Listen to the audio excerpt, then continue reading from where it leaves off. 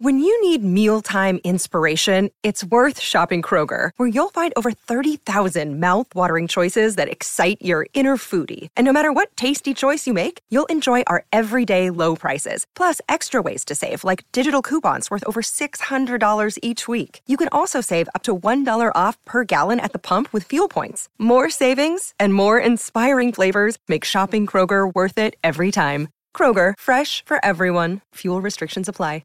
Another day is here, and you're ready for it. What to wear? Check. Breakfast, lunch, and dinner? Check. Planning for what's next and how to save for it? That's where Bank of America can help. For your financial to-dos, Bank of America has experts ready to help get you closer to your goals. Get started at one of our local financial centers or 24/7 in our mobile banking app. Find a location near you at bankofamerica.com/talktous. What would you like the power to do? Mobile banking requires downloading the app and is only available for select devices. Message and data rates may apply. Bank of America N.A., member FDIC. Look, Bumble knows you're exhausted by dating. All the, must not take yourself too seriously, and 6'1" since that matters. And what do I even say other than, hey? Well, that's why they're introducing an all-new Bumble, with exciting features to make compatibility easier, starting the chat better, and dating safer. They've changed, so you don't have to. Download the new Bumble now.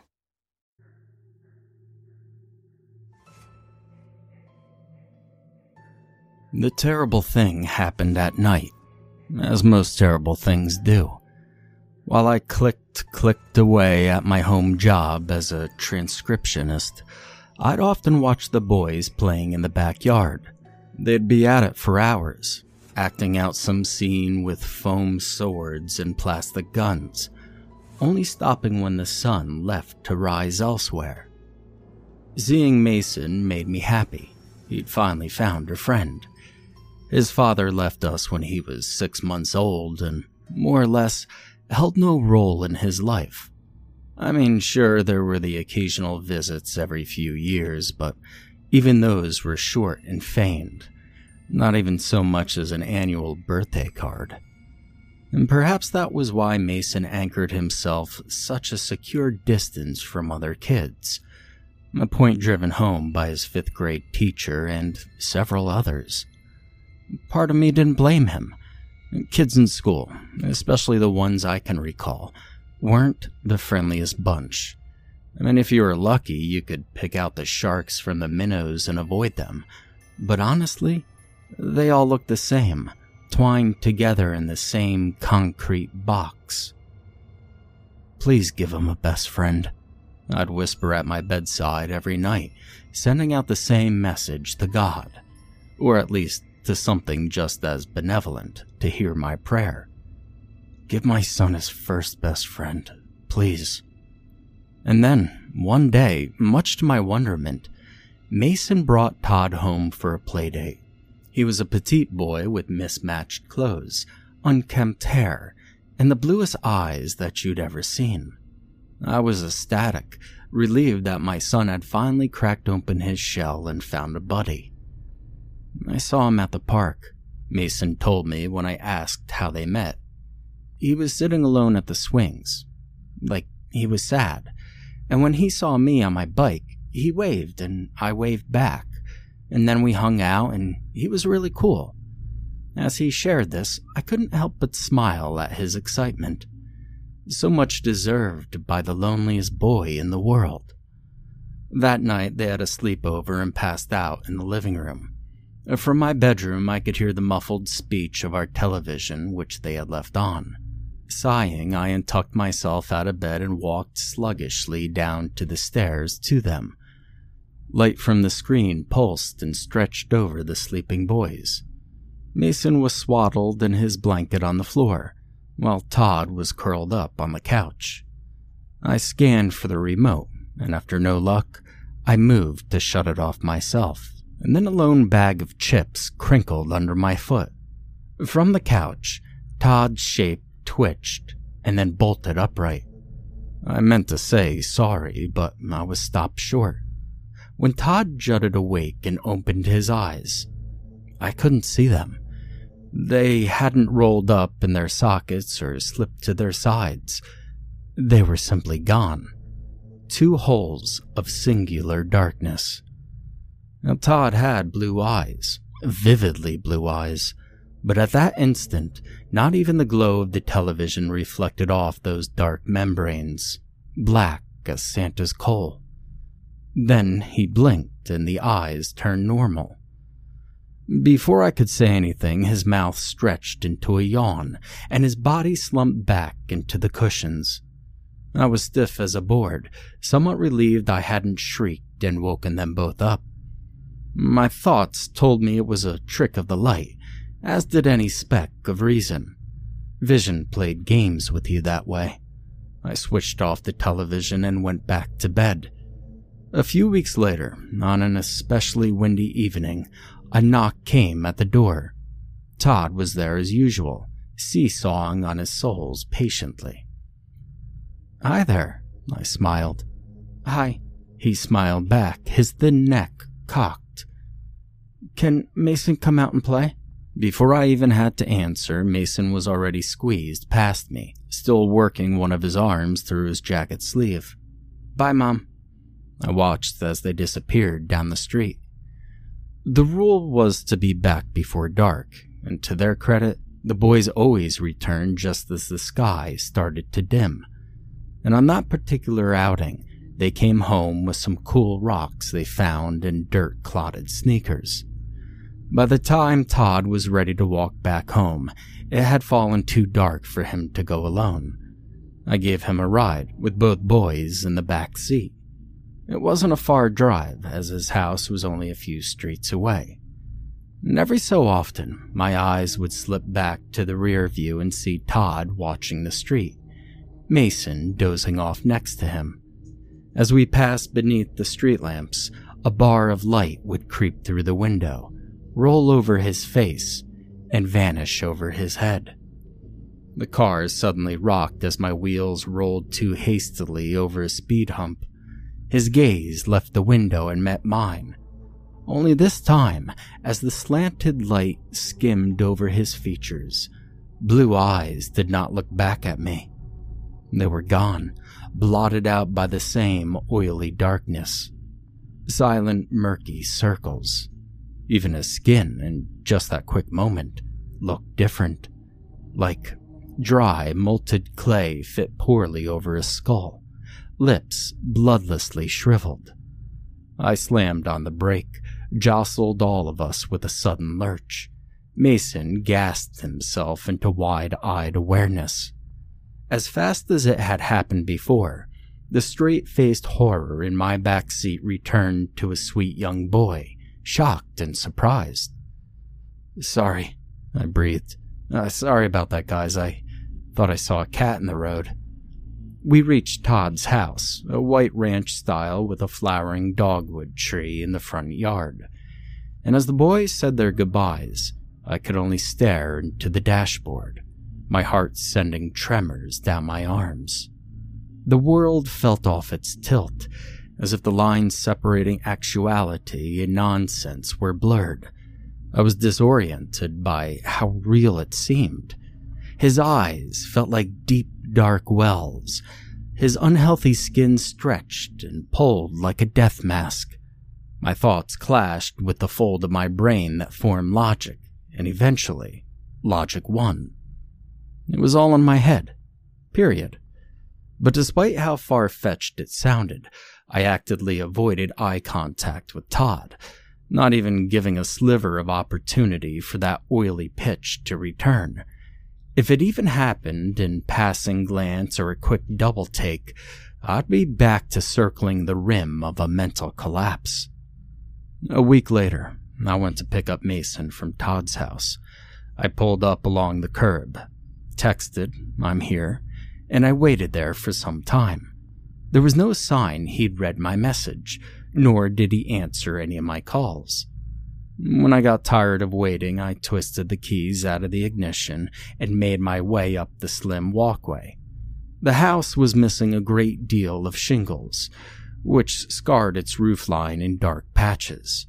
The rain gutters were clogged and stunk of decomposing leaves. I knocked briskly and waited, the door unlocked, held only partially open by a door chain. "Yes?" his face peeking out. His voice was nasally, like it was lodged somewhere in his throat, right in the pit of it. "Hi, I'm Holly. I'm Mason's mom. I'm here to pick him up." The door closed and then opened fully as the chain slid out of its holder. The man on the other end was lanky, with onset baldness widening his forehead, his eyes tired and heavy. "Oh, I'm sorry about that," he said, flashing a thin-lipped smile and offering a handshake. David, the boys are probably still on their way back, but they'll be here any minute now. You could come inside and wait if you'd like. I've got some tea ready to go." I took him up on his offer and followed him inside. At our immediate right was the living area, where a woman was sat watching a rom-com on the television. Paying no mind to the sound of the door, she kept her back to us. Beneath the show's timed laugh track, I could hear the sound of hard-labored breathing. Hanging over the side of the sofa drooped a thin skeletal wrist. On the wall, a gray Kit Kat clock shifted its eyes and wagged its tail. The kitchen was small, with a triangular arrangement of sink, stove, and refrigerator, a small dance between the three. Flowery wallpaper looped around the room. A formica-topped table sat against the wall with minty green chairs. I took a seat in one as David retrieved some cups from the cabinet. The smell of light orchid drifted throughout the air. "I hope you like green tea," he said quietly as he filled the cups and brought them over. "Green is fine," I replied, taking the cup from him. "Thank you."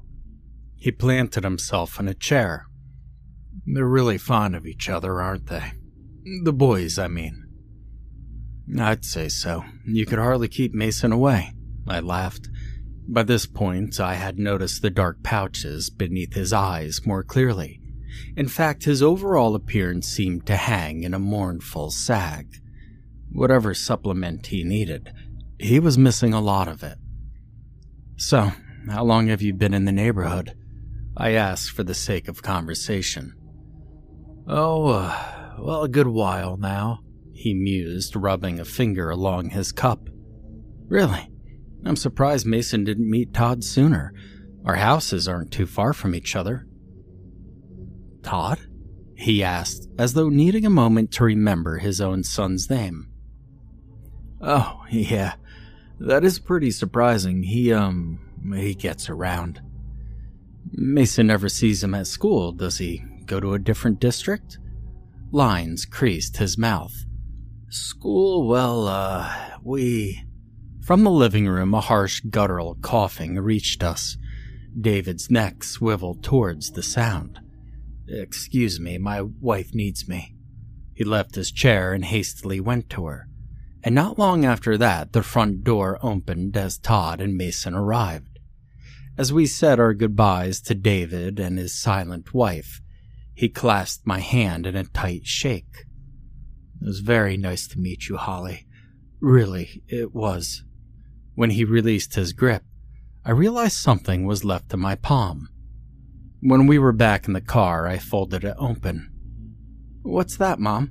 Mason asked. "Oh, it's nothing, sweetie."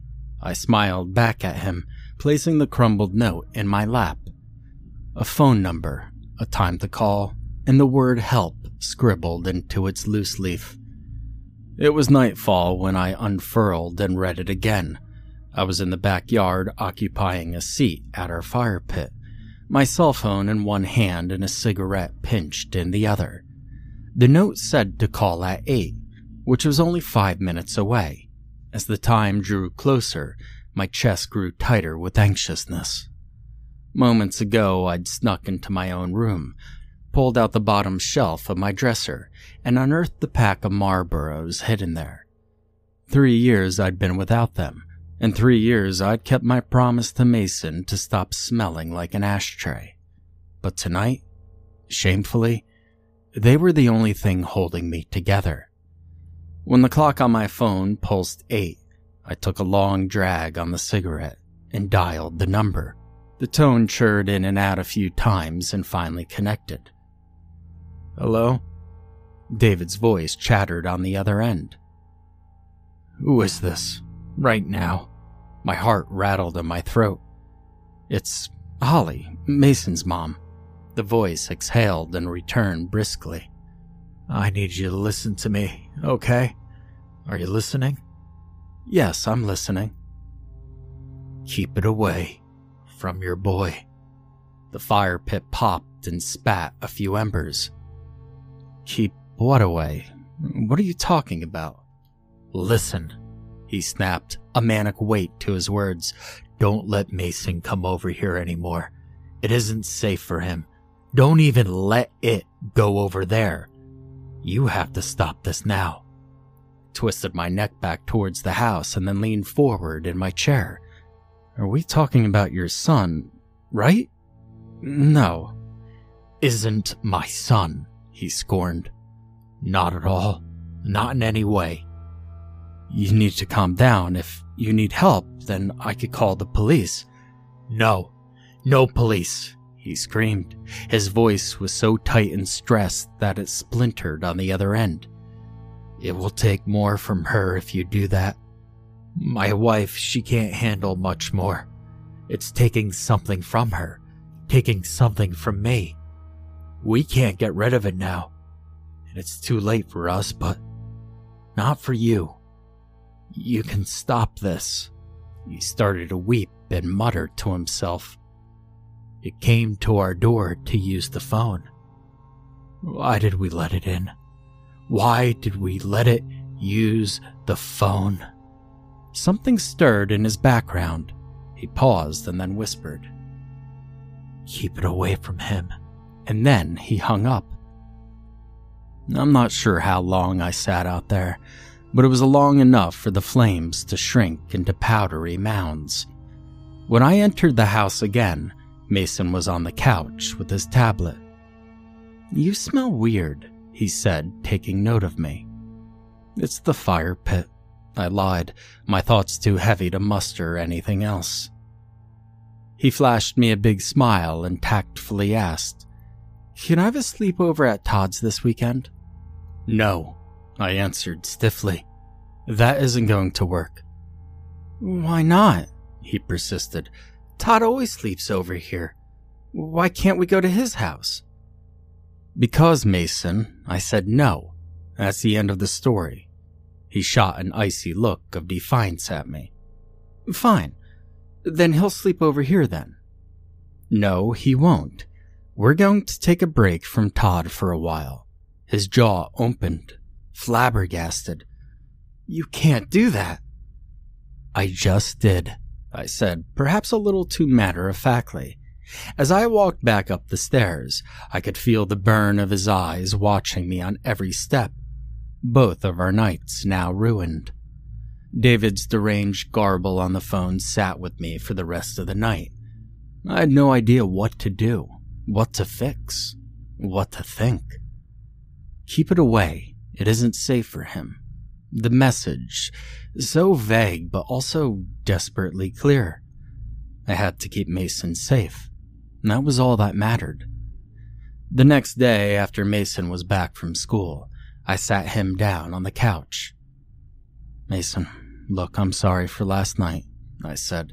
I was very stressed, but that's not the way I want us to speak to each other again, okay? His eyes naturally scanned the floor. Okay. I love you, Mason, and no matter what, I want you to be safe, so there's a few things I need to know about Todd. Can you do that for me? He nodded again, his sneakers softly kicking the backpack slumped on the carpet. Did he ever act weird or strange to you? His head shook. What about his parents? Did he act different around them at all? Same answer. I wasn't sure how to word the next question, but I did my best anyway. Did he ever do something with his eyes? This time, Mason nodded. My heart squeezed itself smaller. I wanted so much to change the subject, to retreat to the kind cadence of sanity, but I had to know more. I had to protect my son. What did he do with his eyes? A trick, Mason replied hesitantly. Told me not to tell anyone, though, okay? Well, you have to tell me. His lips crinkled, trying to keep the secret zipped up. Then he finally spoke. He can make them disappear. I felt drugged by his words, my head even feeling lighter, like all the logic in the world had just been raptured away. You did see them, my thoughts repeated. You did see the deep, dark wells. As quickly as all my self-doubt left, a scrim of dread filled the empty spaces. Did it scare you? I asked. Well, a little, Mason replied absently. He said not to be, though, that he'd show me how to do it too. I grabbed his shoulder, making him jump suddenly. He didn't, though, right? He didn't do anything to you? He looked confused, like I was the one talking crazy now. No. Listen, I know he's your friend, Mason, but I need you to promise me that you won't see him anymore. Mason's gaze flicked back to mine, his eyes wide with betrayal. What? And the tears began to come down. You have to promise me, I repeated, the words like razors scraping down my tongue. But I don't want to, Mason. And after much hesitation, he tearfully replied. I promise. I hugged him, closed my eyes, and surrendered to the cruelty of it all. For the rest of that hellish week, I kept my ears tuned for the knock at the door, and for whatever reason, Todd never used the doorbell. Inevitably, the knock came. Behind the frosted glass of our front door, I could see Todd's vague shape teetering on his soles. When the door opened, he smiled up at me. Hi, can Mason come out and play? Sorry, dear, I smiled back. Mason can't play today. The corner of his mouth lifted as his neck cocked to the side. Well, can he come later? No, I don't think so. I'm sorry. His nose wrinkled and the skin between his eyebrows creased. Okay. I closed the door, watched him leave, and that was that. It might take a few times, but eventually the message would sink in. Leave my son alone. I felt a sense of pride behind that, and what could possibly better protect a boy than his mother? But when I turned and saw Mason's cold eyes from the stairs, the pride all but evaporated. When Todd returned the next day, I gave him the same answer. Then the day after that, and the one after that. I couldn't even refuse to answer when he knocked, otherwise he'd just sit there and wait. Knock again, wait some more, knowing full well we were home. 4 straight evenings of it. And poor Mason, he had every right to despise me for this. No parent could want to wall themselves between their son and their best friend, his first friend, but really, what choice did I have? We were drifting apart, orbiting even farther away from one another. He was my prisoner and I was the judge sentencing him back to a lonely world. Surely he'd make new friends, right? The world was full of them, and if anything, this was proof that he could find them. That thought helped me cope anyway. When the knock came for the 5th time in a row, my tolerance had run out. Todd wasn't catching on, and to make matters more irritating, it was 8 or so at night this time. Part of me hoped it was someone else, maybe a neighbor bringing a package by that was wrongfully left on their doorstep. But I knew better than that, and I was not allowing this to go any further. Mason was doing his homework at the kitchen table when I passed by him. No acknowledgement whatsoever. When I pulled the door open, Todd was standing beneath our porch light, both shoulders hunched over his ears as though expecting me to smack him. And perhaps, verbally, that is what I did. Go home, I said assertively. We're done. No more of this, all right? Can Mason come out to play?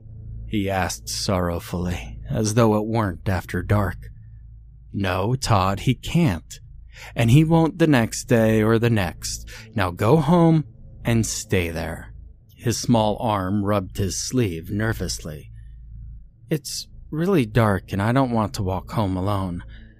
Can I use your phone to call my parents? I felt absolutely cruel, but I also knew the game that he was trying to play. You walked here on your own. You can walk back on your own. And then, as I moved to close the door and end the conversation, Todd made his eyes disappear. The darkness washed over them quickly and seemed actually to curdle in his sockets. A thickening, horrible texture. His face became milky wax, the sad child disappearing behind it. Beads of perhaps sweat dripped from his temples, and one ran into his eye and vanished into the void. I want to come inside, he spoke, the sorrowful note in his voice also gone. My heart slacked to a slow throb. I felt the need to pinch my side, to tweak it hard enough to draw blood and wake me from this moment. Between the dead, shriveled lips, I could see the decayed tips of black teeth. Can I please come inside? He asked. No, I said semi-reactively. His black, craving eyes narrowed at me, and for a moment I actually thought that they started to cry. But it was the darkness dribbling down his cheeks, oozing like oil slicks. But I just want to play with Mason. The sound of it, the sound of that horrible face, saying my son's name, snapped me out of the shock. I slammed the door closed and quickly locked it. Mason stood stiffly in the kitchen. His expression was only a shimmer of consciousness, vacant as a sleepwalker. Mason, look at me, honey. It's all okay. Everything's going to be okay. But his unfocused eyes were not facing me. 3 firm knocks came from the door, and when I turned to face it, a dark shape lingered behind the frosted glass. A tall figure, taller than any adult, was hunching to look inside, and from behind the single pane that separated us, its vague shape didn't move. From the other side, Todd's childish voice was still calling. Can I please come inside? Don't you want to play, Mason? Don't you want to play? And I could feel it watching us, like static vibrating the air. When I tried to move Mason, he refused to budge, staring with empty eyes toward the evil thing behind the glass. Heavy as he was, I scooped him up on my arms and bolted for the stairs. It won't break in, my thoughts uttered. It isn't allowed to. That much I'm sure of. If it wanted to get in, it would have by now. It needed to be invited. And I shut both of us away in the bathroom upstairs, and when the sounds of the front door finally stopped, Mason snapped out of it. He was confused, like he just missed everything that transpired, and I wasn't sure whether to consider that a blessing or not. Perhaps it was, and perhaps also it was not God that answered my prayer. It was impossible to digest what happened that night. Sometimes I'd linger on the stairs, right on the top step, and watch the doorway, wondering if the glass would suddenly darken, if Todd's voice would slip through and ask to come inside. One night, David had left a voicemail on my phone. She's gone, his voice whimpered. It got what it wanted from her. Drained her dry, and now my wife won't wake up, and it's left us. I don't know what it wants from your boy, but it wants something. And no matter what, don't you let it back inside. The message cut out after that, and he still won't answer my calls. Todd never did come back, and I wouldn't have it any other way. Strangely enough, the one least affected by all of this was Mason. I was worried to see him fall back into that distant bubble, but that isn't what happened. he started to make friends with other kids around the neighborhood. New friends. Normal friends. He'd become a real social butterfly, and despite my brain ripping itself apart to understand what I had seen, I at least had that comfort to cling to. Seeing Mason happy made me happy. Lately, though, I've been feeling strange. It's been harder to feel motivated about things, let alone get out of bed in the morning. Even my appetite has started to dwindle. And day by day, I've been growing increasingly sapped and lethargic. I don't know what's wrong, but it's getting worse. Mason's been helping me around the house, even going out of his way to play chef and to make me things to eat. He's a good boy, but sometimes, dear Lord, I catch something in his eyes. Something that shouldn't be there. But it's only a trick of light. Please, God, let it only be a trick of the light.